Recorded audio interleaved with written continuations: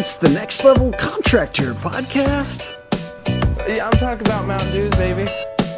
And we're talking about making your small business or construction company more profitable with better leads and better systems. Eat bread and desserts and just get all fat and sassy. Every Monday at 7 a.m., 30 minutes or less, and no bullshit. We'll do it live. Do it live. I'll write it and we'll do it live. And today we're talking about creating systematic processes. There is a lot of people that have totally wildly different processes from one customer to the next. And one of my favorite books of all time, The E-Myth Revisited, talks about a hairdresser, a barber really. This man comes in for a haircut and he's served a little glass of whiskey, bourbon. And he gets his hair cut, and the guy even shaves his face, and he does a straight razor. And he loves it. He loves the experience. It feels classic. It feels solid. It feels like the work was good. And the second time he goes in, the person gives him a glass of coffee. Now, mind you, this is the same time of day, same place, same barber, but the person gives him some coffee before instead of after. And different beverage, obviously. The third time he comes in, the guy gives him a glass of ice water. Refreshing, delightful, but different. And after he has this ice water, he realizes, I'm not coming back. He gets his haircut the same quality, but the guy used a modern razor and not a straight razor. And he realized to himself, I'm not coming back. It's not because this guy didn't do a good job. It's not because the craftsmanship isn't there. It's because I fell in love the first time I went with the process and with your system and with the details. And now it's different. Why is it different? So the whole point of this story is, no matter how good your craftsmanship is, if you don't have a proven system, if you don't have consistency around the details, both on the quality of work, but on some of the, customer service oriented things, there's an issue. Because people do fall in love with your process, and they refer people to your process. So if he told his friends about the bourbon, for instance, and he thought it was amazing, it's a relatively inexpensive detail if, I guess the right glass of bourbon. But what if he told his friends about it? And then he goes back the second time and he says, oh, I don't want to tell my friends about something that I don't know exactly what it's going to be like next time. A huge piece of talking about processes and proven processes in this discussion will also center around the movie or the documentary Jiro Dreams of Sushi. This is on Netflix. Check it out.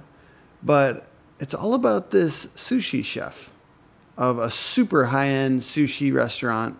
I believe it's in Japan. And the gentleman is obsessed with his business.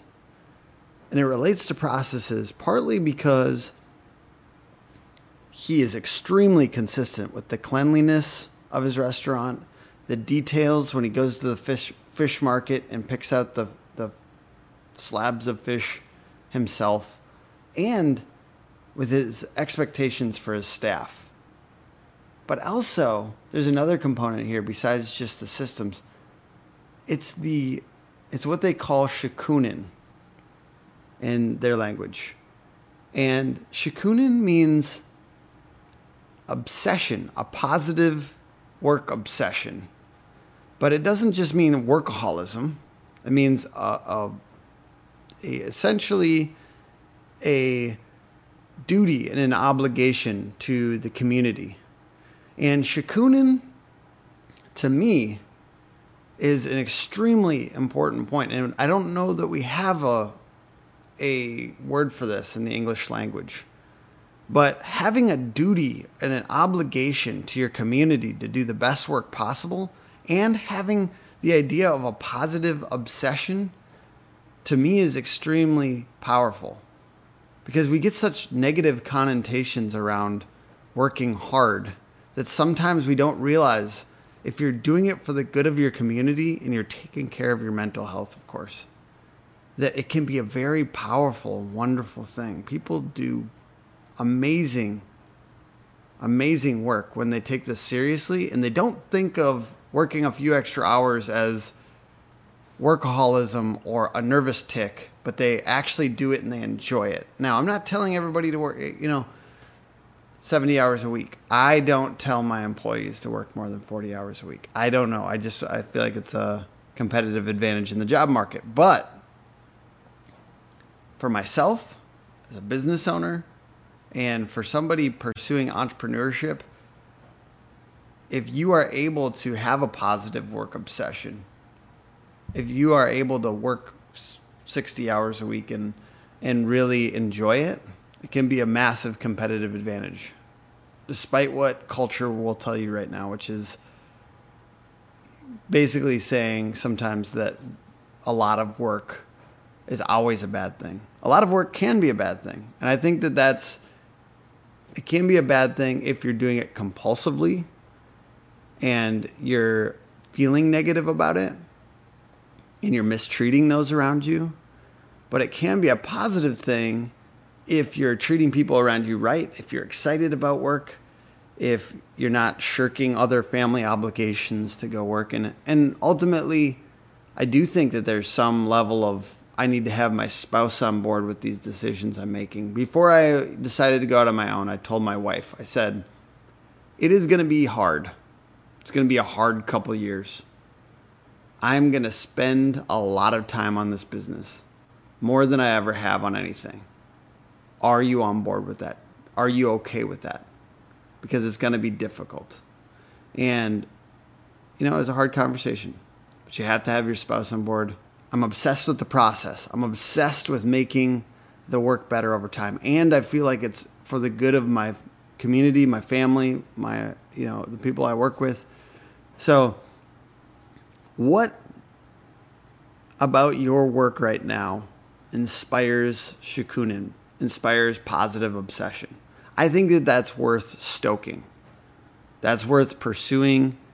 And just to go back to the other point here, the E-Myth revisited, keeping your processes incredibly consistent is more important than you might think, because people will fall in love with it.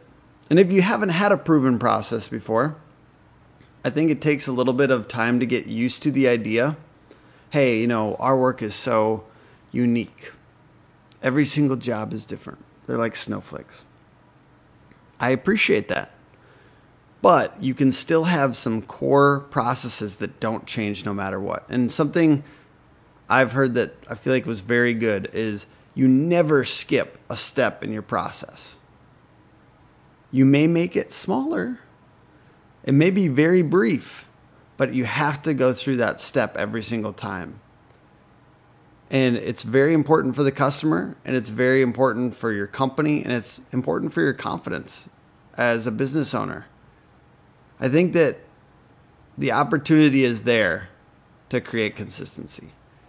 There's corporate consultants, and I think it's like Six Sigma or something like that, which is a framework for corporations to train their leaders. But the main principle of it is just being consistent.